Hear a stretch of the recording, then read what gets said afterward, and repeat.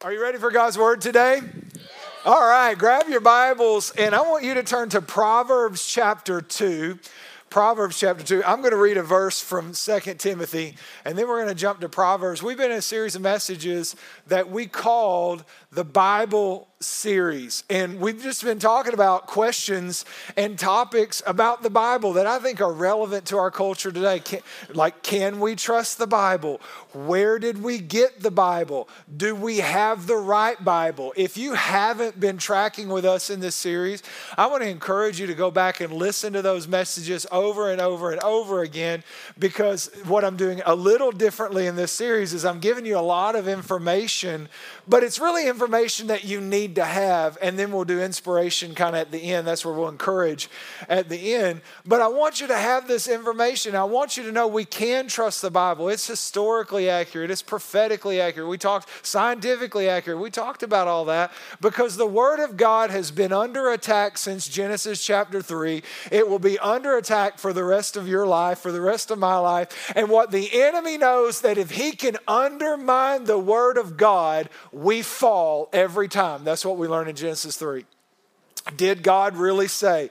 And as soon as Adam and Eve questioned the Word of God, they fell. And I want you to know in your life, as soon as he can get you to question what the Word of God says, the authority of the Word of God, then he has got you set up to fall. So for me, that's why I'm doing this series, to say, no, the Bible is sure. The Bible is true. The Bible is trustworthy, right? And then to give you the information to combat the lies of our culture, which ultimately come from the enemy. Are you tracking with me?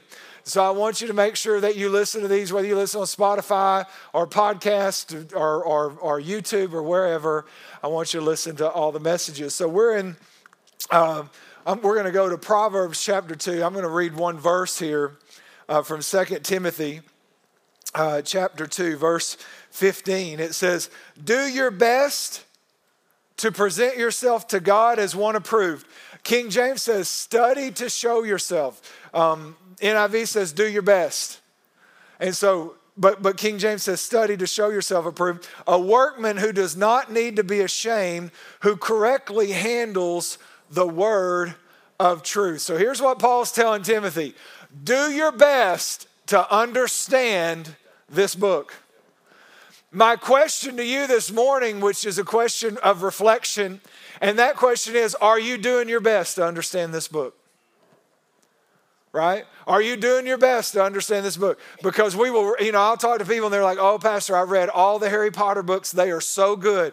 That's wonderful, but Harry Potter books won't save you. If you want to read Harry Potter, now if you're people and you think Harry Potter's of the devil, I don't have time to get up in all that. I'm just saying, people told me they read all the Harry Potter books. Don't send me an email about Harry Potter. My question is, though, but are you doing your best to study this? Are you doing your best to understand this?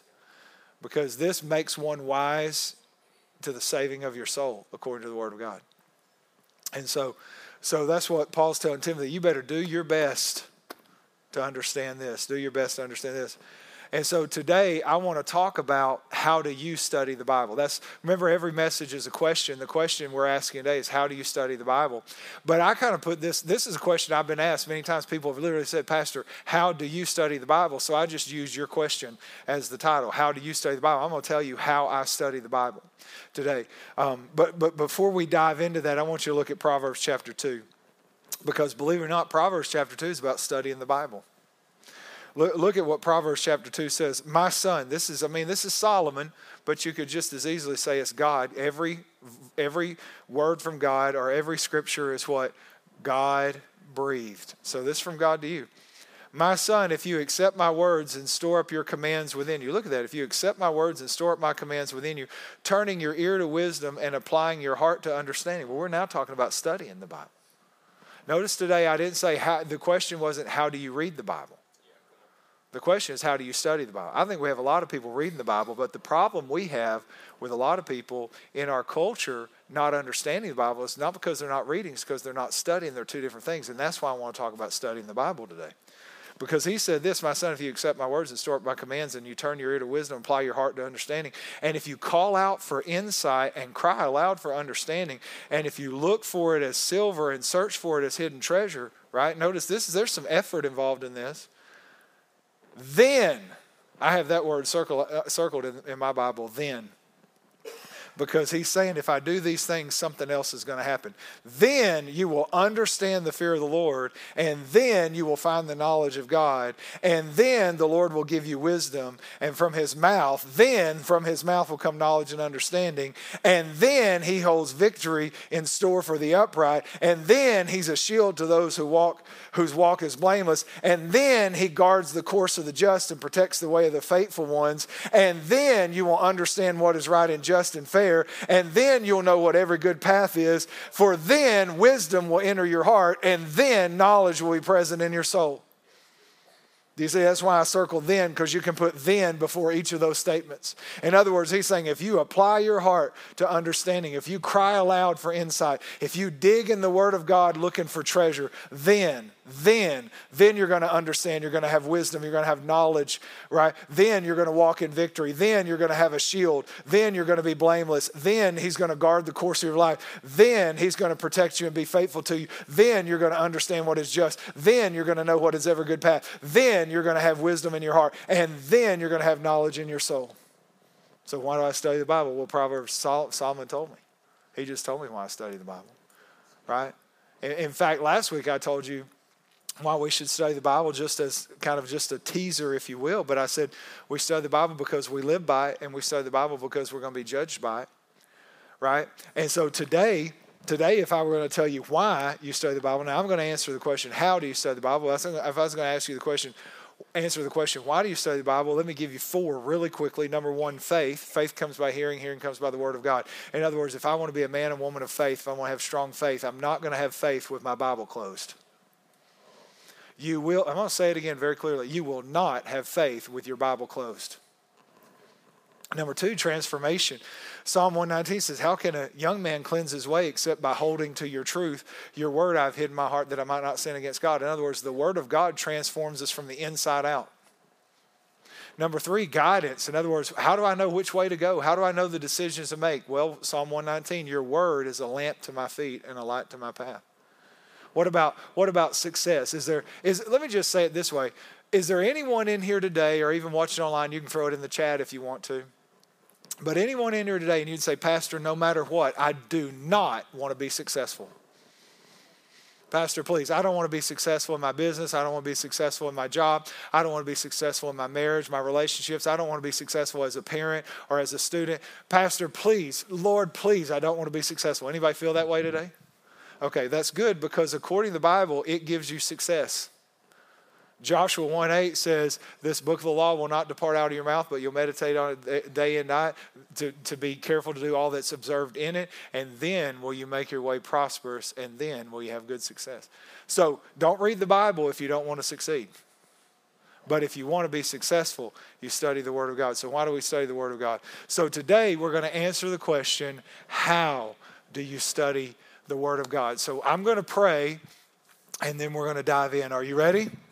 God, we thank you so much for the Word of God. And God, thank you that you didn't leave us alone to try to figure it out. But Lord, the Holy Spirit is with us, and He guides us into all truth.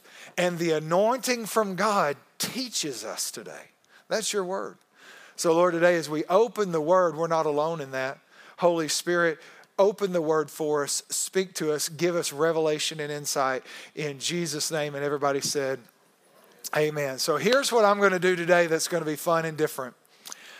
If you were to go to Bible school or to a university and you wanted a bachelor's degree in some type of church ministries or even a bachelor's degree in some theological study, you're going to take a class essentially on whether it's homiletics, hermeneutics, or exegetical Bible study, or whatever the case may be. You're going to take a class on that. I'm going to give you a seminary class in 40 minutes because does anybody know how to debone a chicken? I was raised in the country, so we know how to debone chickens. In other words, I took all the bones out and I'm just going to give you the chicken, right? And so because of that, I'm not going to need a whole semester. I'm going to give you the basic working principles that you can use today to study the Bible in the next 40 minutes. And I'm actually going to do it with you, but we're going to take a passage that to me sometimes is misinterpreted. In fact, I've heard it preached wrongly many times by pastors, quite frankly. And we're going to try to figure out what it means. We're going to study it together. Are you ready? So Mark chapter 8, two things. Turn to Mark chapter 8 if you have a Bible. We are going to put the verses on the screen, but it'd be so cool if you had your Bible. And number 2, take notes if you have pen and paper. Now, if you don't have pen and paper, steal some from a friend because you need to take notes. In fact, can I just say every Sunday, if you're going to spend time to be here, you ought to take notes? Because every Sunday, God can speak and you can write something down. And how cool would it be at the end of the year to have 52 words from God written down in a journal for you to go back and look through? Wouldn't that be amazing? Right? So I want you to write it down. Number 3, you can use your phone to write it down, but if you open Instagram, the Lord will strike your phone dead. Okay? All right, just so we're clear. All right, Mark chapter 8, verse 22, everybody. Mark chapter 8, verse 22. It says, they came to Bethsaida, and some people brought a blind man and begged Jesus to touch him. He took the blind man by the hand and led him outside the village. And when he had spit on the man's eyes and put his hands on him, Jesus asked, do you see anything? And he looked up and said, I see people, they look like trees walking. King James says, I see people as trees walking. Verse 25, once more Jesus put his hands on the man's eyes. Then his eyes were open, his sight was restored, and he saw everything clearly. And Jesus sent him home saying, don't even go into the village. Now, everybody really clear on what that means? I never forget, in case you've heard it, I'll go ahead and tell you this, but I heard this preached one time. See, even with Jesus, it doesn't always work the first time, so keep trying. Keep praying. Well, now I like the message, keep praying. In fact, we can go to Luke 18 and preach a whole message about the persistence of prayer. There are reasons to persist in prayer. Absolutely. We can see that in the book of Daniel. There are reasons to persist in prayer. But that's not what this passage means. That's not, it wasn't like where they said even healing, and then they've argued, well, this is a text for progressive healing. Well, while I believe healing can be gradual and progressive, whereas miracles are instantaneous, in other words, I don't necessarily have a problem with the application, but their interpretation's wrong. There are other places in the Bible we could go to where the interpretation would be accurate and the application would be accurate, but that's not here. So I want to take this text and I want us to look at it together and try to figure out why is this in the Bible? Because you understand, according to John, everything that Jesus did, all the works of Jesus, the messages of Jesus, even the works of the disciples, we don't have all of that in the Bible. We know all Scripture is God-breathed, so we know everything we have in the Bible God wanted us to have, but there were things Jesus did and things that happened that did not get included in the canonical record or in Scripture. And so when I look at Scripture, I start with, I wonder why He wanted this in there. Like God wanted this in there. I wonder why. And that's where you start with Bible studies. You start with a good curiosity. Now, I want to say one more thing before we dive in. Let me tell you how to spell Bible study. Let me tell you how to spell it. T-I-M-E. Meaning a lot of people, listen, I don't have any problem with, getting a verse for the day if you have one text to you or something like that. I think those are wonderful. If you have a devotion where they take a little verse every day and give you something encouraging, nothing wrong with that. That's not studying the Bible. That's reading the Bible. We need to study the Bible. That's what we're talking about today. We need to study the Bible because studying the Bible is transformational. Having a verse of the day, the Apostle Paul would call that the milk of the word. Like when you just get a little, for God so loved the world that He gave us, oh God, thank you today that you love me and love the world. That's like milk of the word, right? But Paul said we need to desire spiritual food that is meat. In other words, here's what Paul's saying. We need to grow up and our appetites need to increase to where we're no longer trying to be sustained on milk, but we're digging in with a fork and a knife because there's some filet there, right? And it was cooked medium rare. Because if you overcook it, it's a burnt sacrifice once we get to medium well, that's no longer steak. You destroyed that thing. You desecrated it. So, but at medium rare, angels sing and God himself sheds a tear. You understand what I'm saying? I mean, that is wonderful. When God made the cow, that's what he made it for. And so, but we need to grow and we need to desire more food. We need to desire steak and potatoes. You can get by on milk as you're learning, but at some point you got to transition over to where I'm not just reading the Bible, I'm studying it. Now I'm not relying on someone else telling me what it says. I'm figuring out what it says for me. Are you with me? And that's just the process of maturity. So I'm going to give you my 3 points, and then we're going to walk through them together so you can write these down because it's really just the steps in studying the Bible. So observation, interpretation, application. Observation, interpretation, application. And I put a question with each one, and as we walk through there together, I'll give you the question. So observation, interpretation, and application. So we're going to take this text together, and we're just going to try to figure out what it means. So number one, observation. So write this down under observation. It's just simply, what do I see?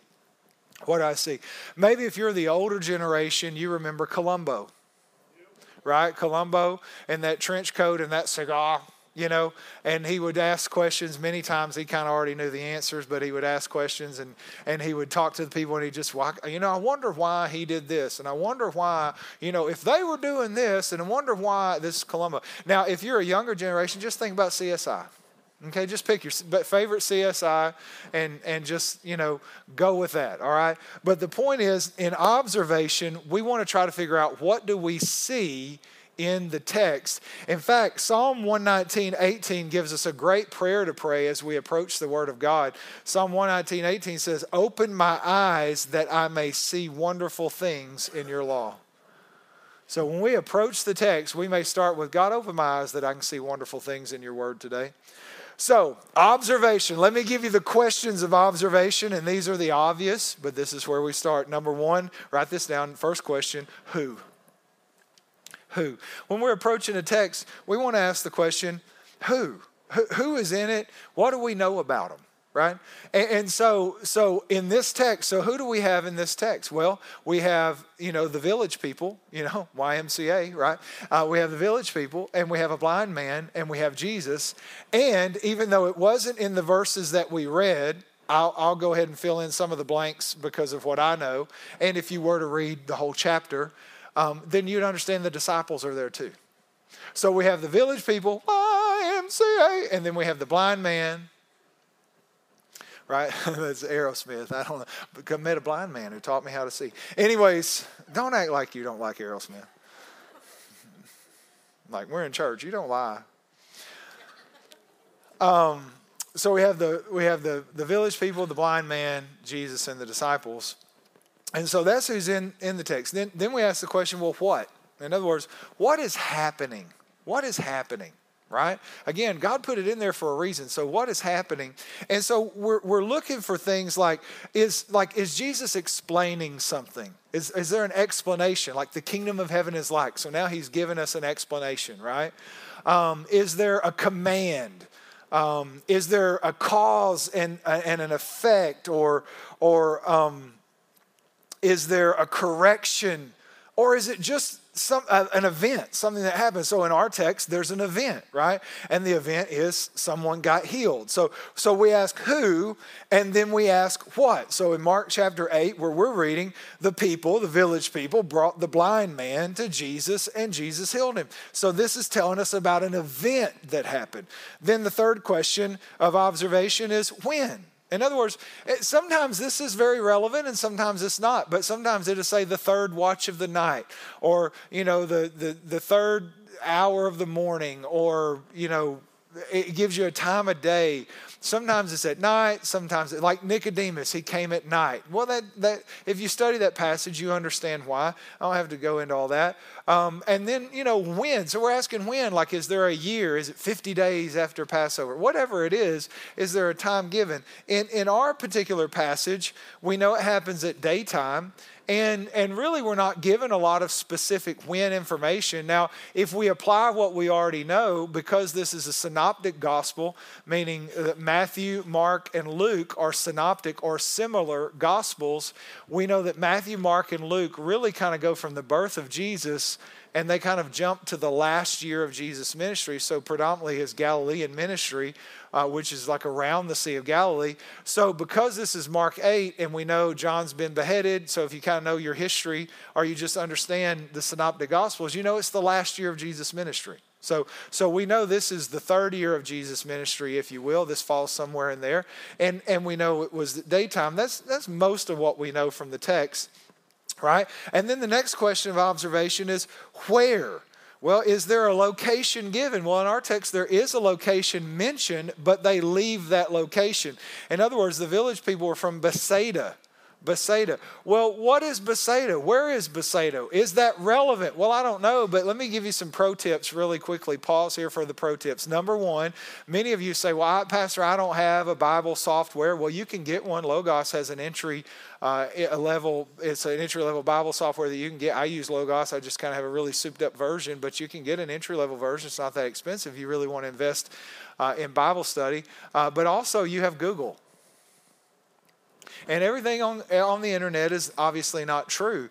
But if I want to know about Bethsaida, I can Google first century Bethsaida, and it will actually tell me about first century Bethsaida. Right? So I can actually find out from Google that it's a fishing village on the northern coast of the Sea of Galilee. Like I can find that out. If I know my Bible, then I know Philip, Andrew, and Peter were all from Bethsaida originally. That's where they were all born and from. Like I know that. So it's Bethsaida. It's a fishing village on the northern shore of the Sea of Galilee.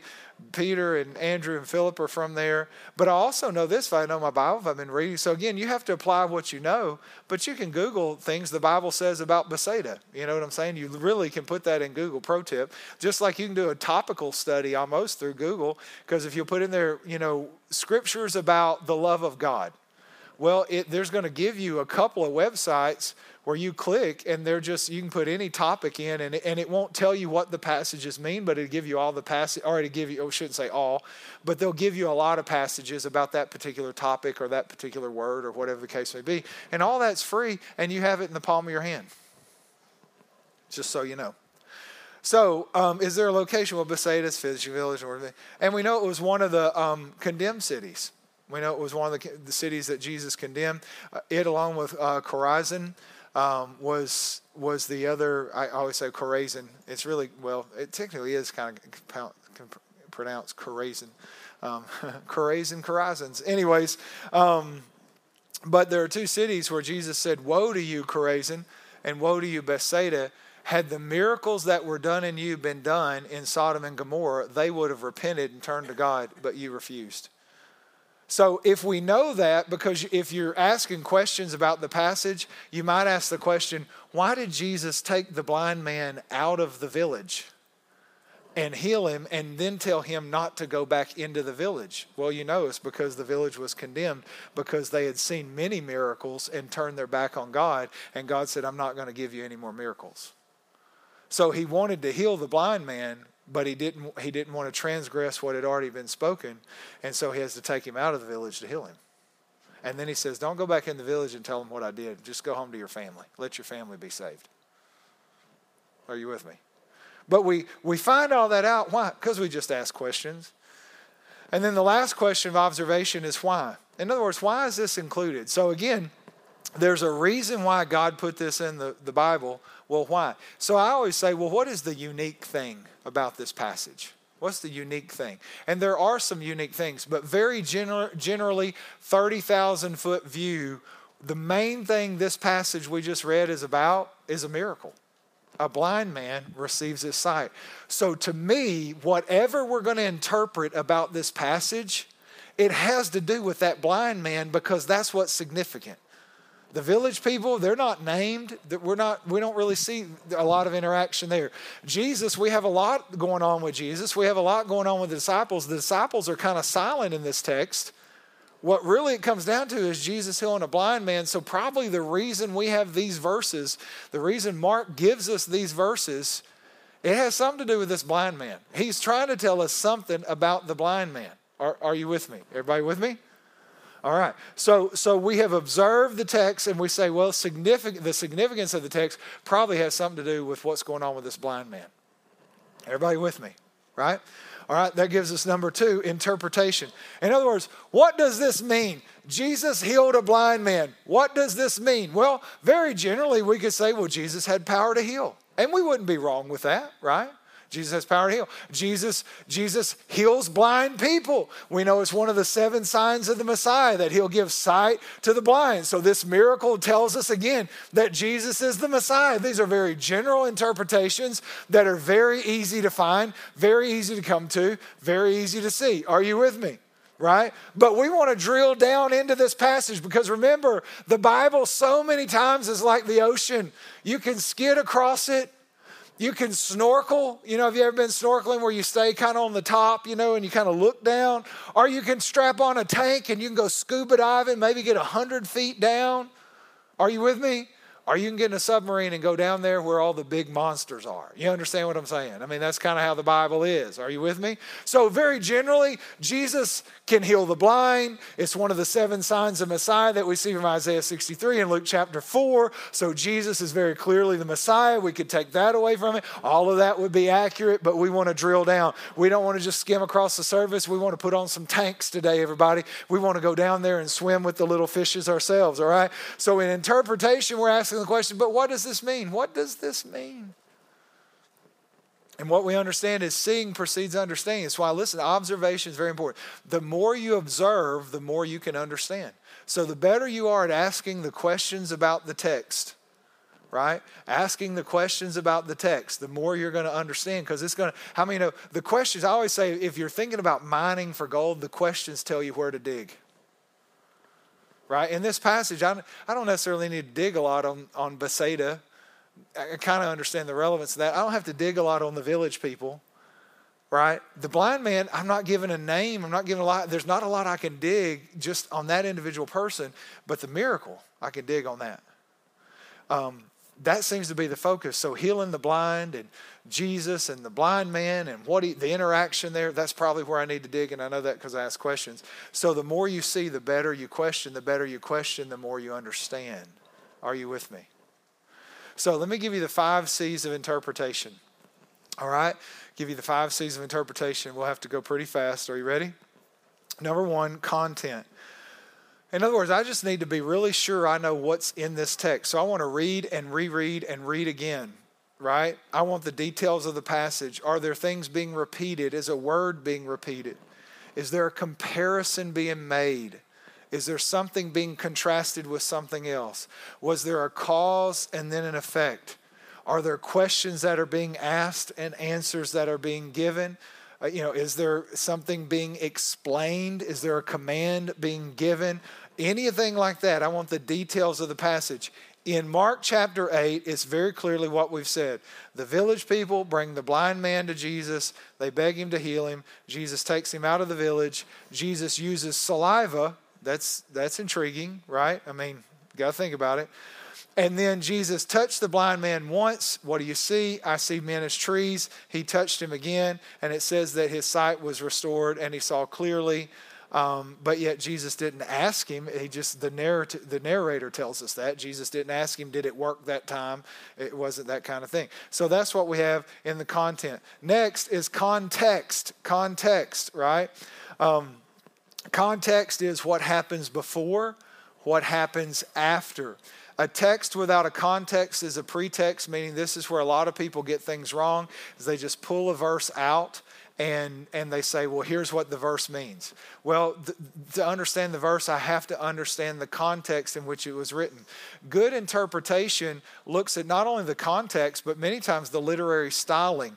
See, the Bible is literally written, but is not interpreted always literally. Did you hear what I said?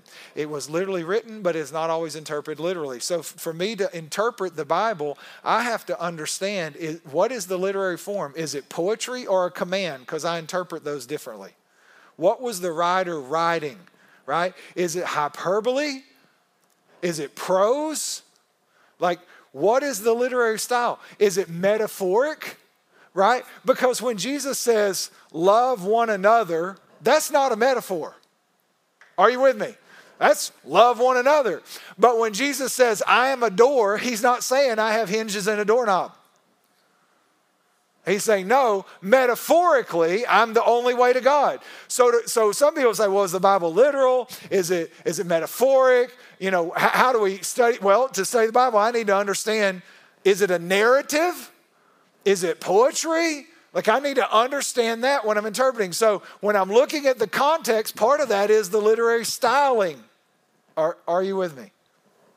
In this particular passage, it's a narrative. Mark is telling us eyewitness information. He's giving us a narrative. He is not giving us necessarily metaphoric speech. He's not writing poetry. Are you with me? Everybody clear? Yes. Okay, thank you.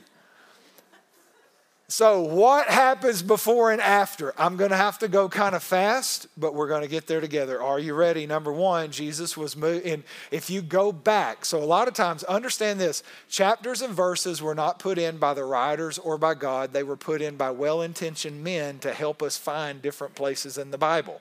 Right? So when I said, turn with me to Mark chapter 8, no matter the version of the Bible you had, when it was printed, who it was printed by, you could find the same place in the Bible that I was in. Are you with me? But Mark he wasn't writing and then said, okay, chapter 8. Are you with me? So sometimes, most of the time, when I'm looking for context, I go to the previous chapter. Because sometimes it's a break that made sense to somebody, 400 years ago, but it may not make sense to me today. Does that make sense? Because it may depend on, are you with me? In this particular case, we'll just go back to verse 1 of chapter 8, okay? So verse 1 of chapter 8, Jesus is moved with compassion and feeds 4,000 people with 7 loaves of bread. This is after the feeding of the 5,000 people with 5 loaves of bread and the 2 fish. Are you with me? So he'd already done that miracle, so this is the second miracle of feeding a lot of people with day-old bread. Right? So we know that happens. As soon as Jesus finishes feeding 4,000, it really would have been men. We know culturally they counted heads of household or men. So it's 4,000 men. It could have been 12, 15, 20,000 people. So as soon as he's finished, and we know he took up 7, doggy bags, right? So as soon as he's feeding 4,000 men with 7 loaves of bread, verse 11, the Pharisees came and began to argue with him, seeking a sign from him from heaven to test him. You understand what just happened? Jesus took 7 loaves of bread, fed 4,000 men. Immediately following that, the Pharisees come to him and say, give us a sign that you're really the Messiah.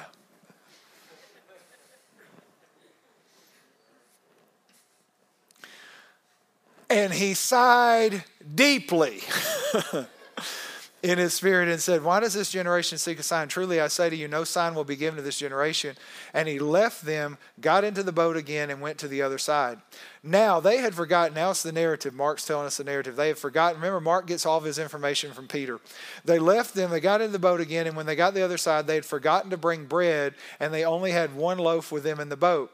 And Jesus cautioned them, saying, watch out, beware of the leaven of the Pharisees and the leaven of Herod. And they began discussing with one another the fact that they had no bread. And Jesus, aware of this, said, why are you even talking about bread? Do you not perceive and understand? Are your hearts hardened? Having eyes, do you not see? Having ears, do you not hear? And do you not remember when I broke 5 loaves for the 5,000, how many baskets full of broken pieces did you take up? They said 12. And he said, and the 7 for the 4,000, how many doggy bags did you get out of that? And they said 7. And he said to them, don't you understand? So I just want to ask you right now, don't you understand? Why is he upset? Why is Jesus' feathers ruffled right here? Anybody got it yet? Well, we'll just have to keep looking. And then we get to, so he's talking about leaven and bread with the disciples in the boat. Gets out of the boat, the village people show up with the blind man. Are you with me? And I just think it'd be so cool. Can I just say this? I just think Jesus is cool because he's kind of upset with the disciples because they don't get it. And he's kind of irritated with the Pharisees because they don't get it, right? And they're wanting a sign, right? And then he steps out of the boat, holy man of God, Jesus the Messiah. And the village people bring this blind man to him and say, can you do anything? And Jesus says, yeah, I can.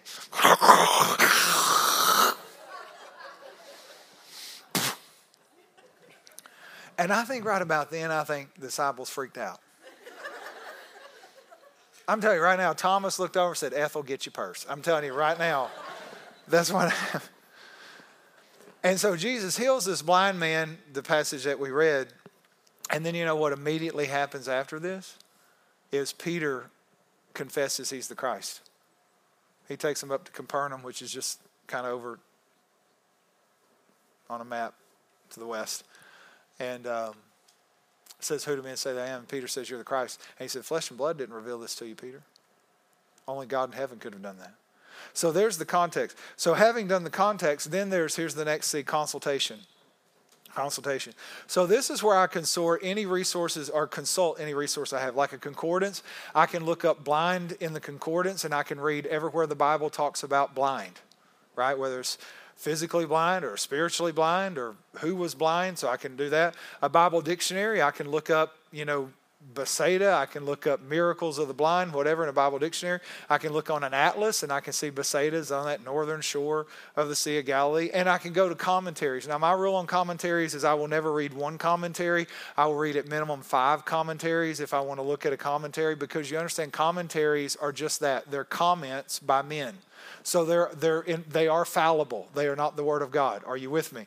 And so I kind of want to look at the consensus of what are these really smart people? What are they agreeing on? And also they're written with their lenses and their persuasions. Like if they're Calvinists or they're Arminianists or whatever the case may be, they may see the Scripture that way. So I read at minimum 5 commentaries if I go to a commentary. And many times I'll read 10 or 12. But again, I kind of have a souped up program and I can click through them and read them.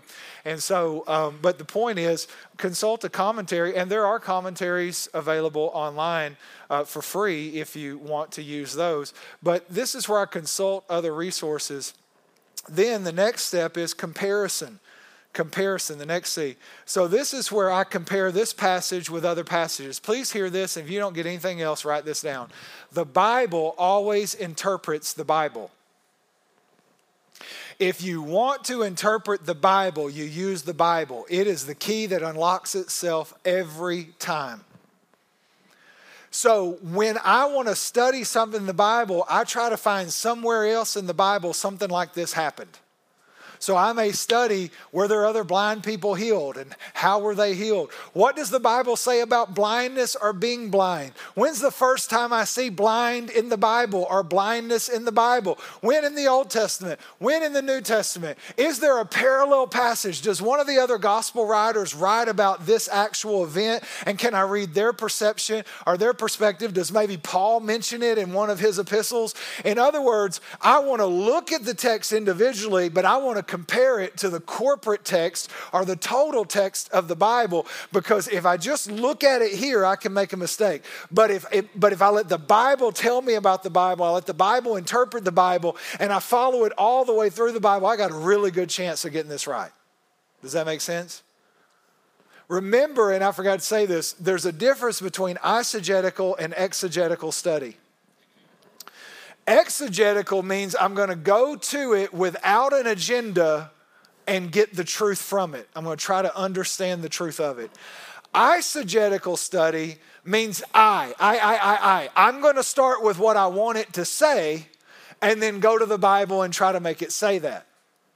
There is a lot of eisegetical interpretation in our culture today, especially on TikTok and Instagram and YouTube, and it's horrible. And people will proclaim it like it is the Word of God. And I'm like, that is not the Word of God. You started with what you wanted to be said, and you went to God and manipulated His words to make it line up with what you wanted. That's not even what the text means. Are you with me? So when we go, we want to say, God, what exegetically, God, we want to pull out your truth. We want to understand your truth. We want to mine it out. So when we're comparing it, we're looking at God's word and we're letting God bring the meaning out. That's the point. You see what I'm saying? I'm not trying to read in the meaning. I'm trying to pull out the meaning. And that's why I compare the Word of God to the Word of God and let the Bible interpret the Bible. Are you with me? The next C is culture. So I need to understand when I'm reading the New Testament, I'm not reading 21st century American culture. Right? These people spoke Aramaic. Right? Or they could have been speaking Aramaic. They could have been speaking Greek. They could have been speaking Hebrew. Are you with me? They lived in first century Judaism, not 21st century Americanism. So I need to understand, what about their culture? How did they practice? What did they do? Why were certain things important? What did these things mean? Like, for instance, growing up, I remember in the 80s, they would talk about washing each other's feet, and they would sometimes have a foot washing service in the church where I grew up in. And what that meant was we were humbling ourselves and serving one another. And we would take it from the Bible. Now, that is for real in application, but you understand in first century Judaism, everybody got their feet washed because they wore sandals on dirt streets where animals defecated. So when your guest came in, like maybe you're those people, like when people come to your house, you're like, take your shoes off. Well, taking their shoes off didn't always solve the problem. So you washed your guest's feet because A, you didn't want your house to stink, and B, you wanted to honor your guests. Okay, that's first century Jewish culture. Are you with me?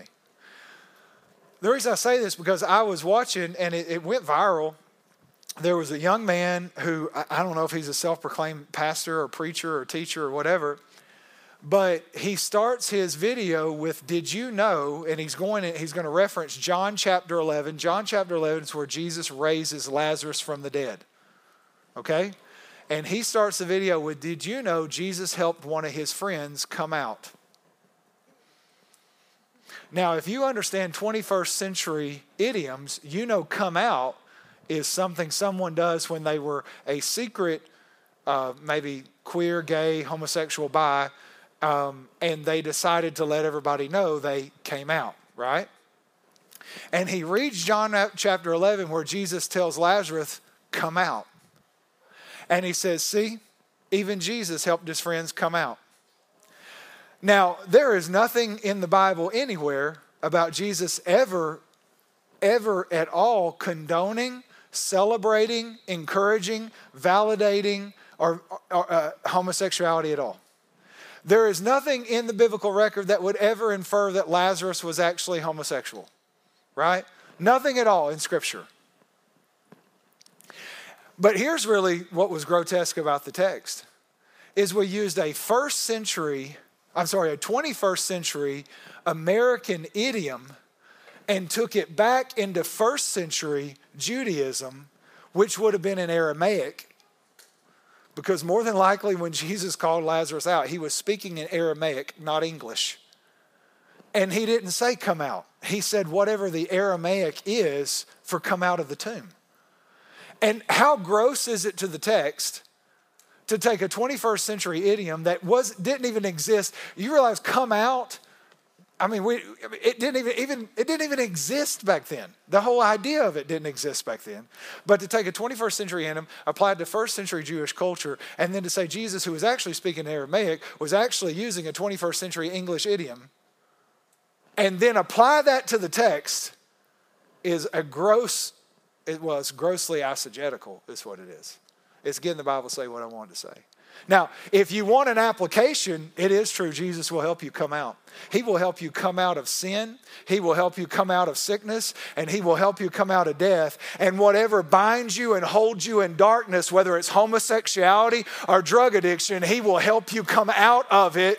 Are you with me? So Jesus will never leave you in homosexuality. He will never leave you in adultery. He will never leave you in addiction. He will never leave you in depression. If you will hear, He says, I'm the resurrection and the life. And He will call us all out of sin and darkness. Are you with me? That's how you exegete the passage. That's how you interpret it, not the other way around. So it's important we understand the culture. I feel better now. So in Mark chapter 8, Jesus is spitting. Well, what is Jewish culture? Well, the Greeks believed saliva had medicinal properties, but the Jews didn't. For Jews, it was a sign of disgust, disgrace, or denouncing.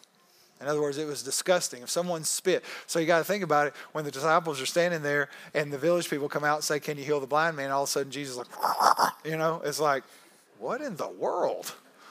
Are you with me? So what does this mean? What does this passage mean? What does this passage mean? So let me break it down. As we walk through it, what seemed to be sticking out about this passage was the way the miracle happened. For instance, Jesus does use saliva 3 times in miracles. So if you studied and let the Bible speak to the Bible, you'd find that there's one time where there's a man with a speech impediment who's also deaf, and Jesus spits and puts it on his tongue and it heals him. So there's that one. John chapter 9 talks about a blind man where Jesus spit in the clay and then made mud and put it on his eyes and then told him to go wash in the pool, and he was healed. So there are 2 other times Jesus uses spit, one with a blind man, but none of it looked like this. What is unique about this? Remember, what's different about this? What's the significance of this? Well, it's the blind man, but it's the fact that Jesus spits, touches his eyes, and then says, what do you see? Like, did it work? Because how many know Jesus was never really in doubt when he was performing miracles? There's no other miracle where Jesus said, hey, did it work?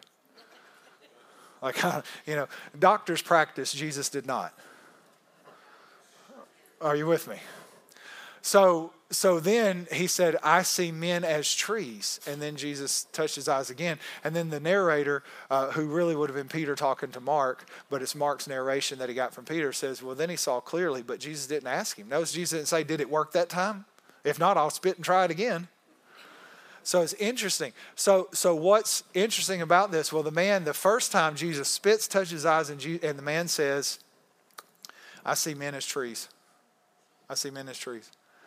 So in my mind, I'm wondering, is there anywhere else in the Bible that talks about men as trees? Because I'm trying to figure out what this man saw when he first saw something, but it wasn't clear. What did he say? I saw men as trees. Well, in my mind, I thought men as trees. Now, if you read the Bible and study the Bible enough, your own brain will take you to places in the Bible.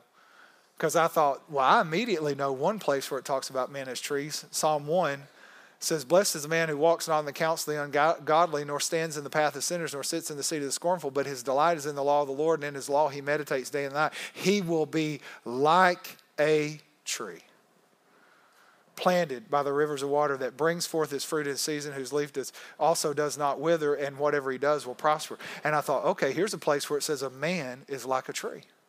That's interesting. And then I thought, well, Jeremiah 17 says, those who trust in the Lord will be called trees of righteousness. And then I thought, well, Psalm 52 says, David said, I'm like a green olive tree in the house of the Lord.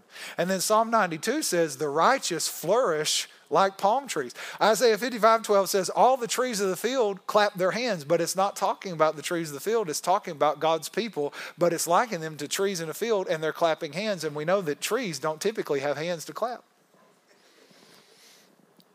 And then I know Zechariah, when it talks about the 2 witnesses from Revelation, Zechariah calls them olive trees. And so I thought, okay, I see men like trees. And what I know is the Bible is a spiritual book, and we're going to talk about this next week, and it has spiritual symbolism, meaning that, for instance, sometimes when the Bible talks about oil, it's really talking about the Holy Spirit, right? And when the Bible talks about women, a lot of times it's actually talking about the church, who's the bride of Christ. Are you with me? So when the Bible talks sometimes about the people of God, it calls them trees. Spiritually, they look like trees. So now what's going on in the text? Jesus has compassion and feeds a multitude with bread. Immediately, the Pharisees say, show us a sign that we can see to prove you're the Messiah. And Jesus says, I'm not going to show you a sign. I've already done it. And this is what he says, having eyes you don't see. Then he gets into the boat, and the disciples are doing whatever disciples do in the boat, playing cards, whatever. And Jesus is deep in thought. And then he says, beware of the leaven of the Pharisees and of Herod. Leaven in the Bible is influence. And Jesus said it just takes a little bit of their influence to work all the way through the dough. That's why he calls it leaven. Right? He also talks about the leaven of the kingdom of God, meaning it's not so much leaven's bad. Leaven is the picture, it's the analogy that it just takes a little bit to work through. Are you with me? And when he says that, the disciples say, we should have brought bread. And Jesus is like, guys, were you there? Like 2 chapters earlier, Mark 6, I think is where I fed 5,000 with 5 loaves. Were you there just a few minutes ago where I fed 4,000 with 7 loaves? And they're like, yeah. And he's like, and you still don't get it? In other words, guys, if I wanted bread, you have 1 loaf. That's enough for several cities. I can whip up some bread, guys. I'm not talking about bread. How is it that you're so hard of heart you don't understand? And then he gets out of the boat and the village people come singing YMCA with a blind man. Now, what were we talking about was the problem with the Pharisees? They wanted to see, but they were blind. Jesus said, you have eyes and you can't see. Then in the boat, he's talking about the leaven of the Pharisees who are blind, not physically, spiritually. And then it's like an illustrated opportunity or an opportunity for an illustrated sermon. They get out and there's a blind man and Jesus is like, y'all pay attention. And he spits. Now you have to understand, as soon as he started to spit, Jewish culture, they like, this is disgraceful, disgusting. He is denouncing something. And then he touches his blindness. He spits on the blind eyes. And then says, what do you see? And he says, I see men like trees. And then he touches him again. Here's what happened. Here's what Jesus did. He said, spiritual blindness is disgusting. He spit on his blindness because he was irritated with the disciples and irritated with the Pharisees. So he was disgusted that they still couldn't see, no matter how many miracles he did. And he spit on the blindness, and the first time he opened his spiritual eyes. That's why he saw men as trees. And then he opened his physical eyes, and that's why I could see clearly now the rain was gone.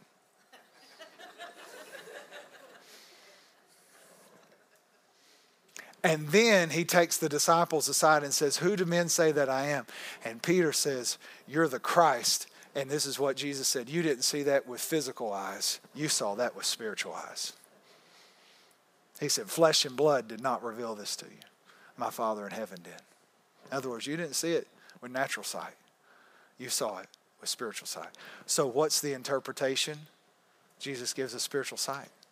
Number 3, application then. So how does this work? How does this work? Jesus gives us spiritual sight. How does this work? Well, let me give you the points of application. I got to hurry. Number 1, you have to know the truth. So application is built on interpretation. Typically, really, I say there's just one interpretation to the passage, but there could be many applications. One interpretation, many applications. So know the truth. Number 3, relate the truth. So let me give you 3 ways to relate this truth. Ready? Number 1, only Jesus gives spiritual sight. Right? John 9:39 is kind of a parallel passage. It's talking about spiritual sight. In fact, in John chapter 9, there's another blind man healed, ironically.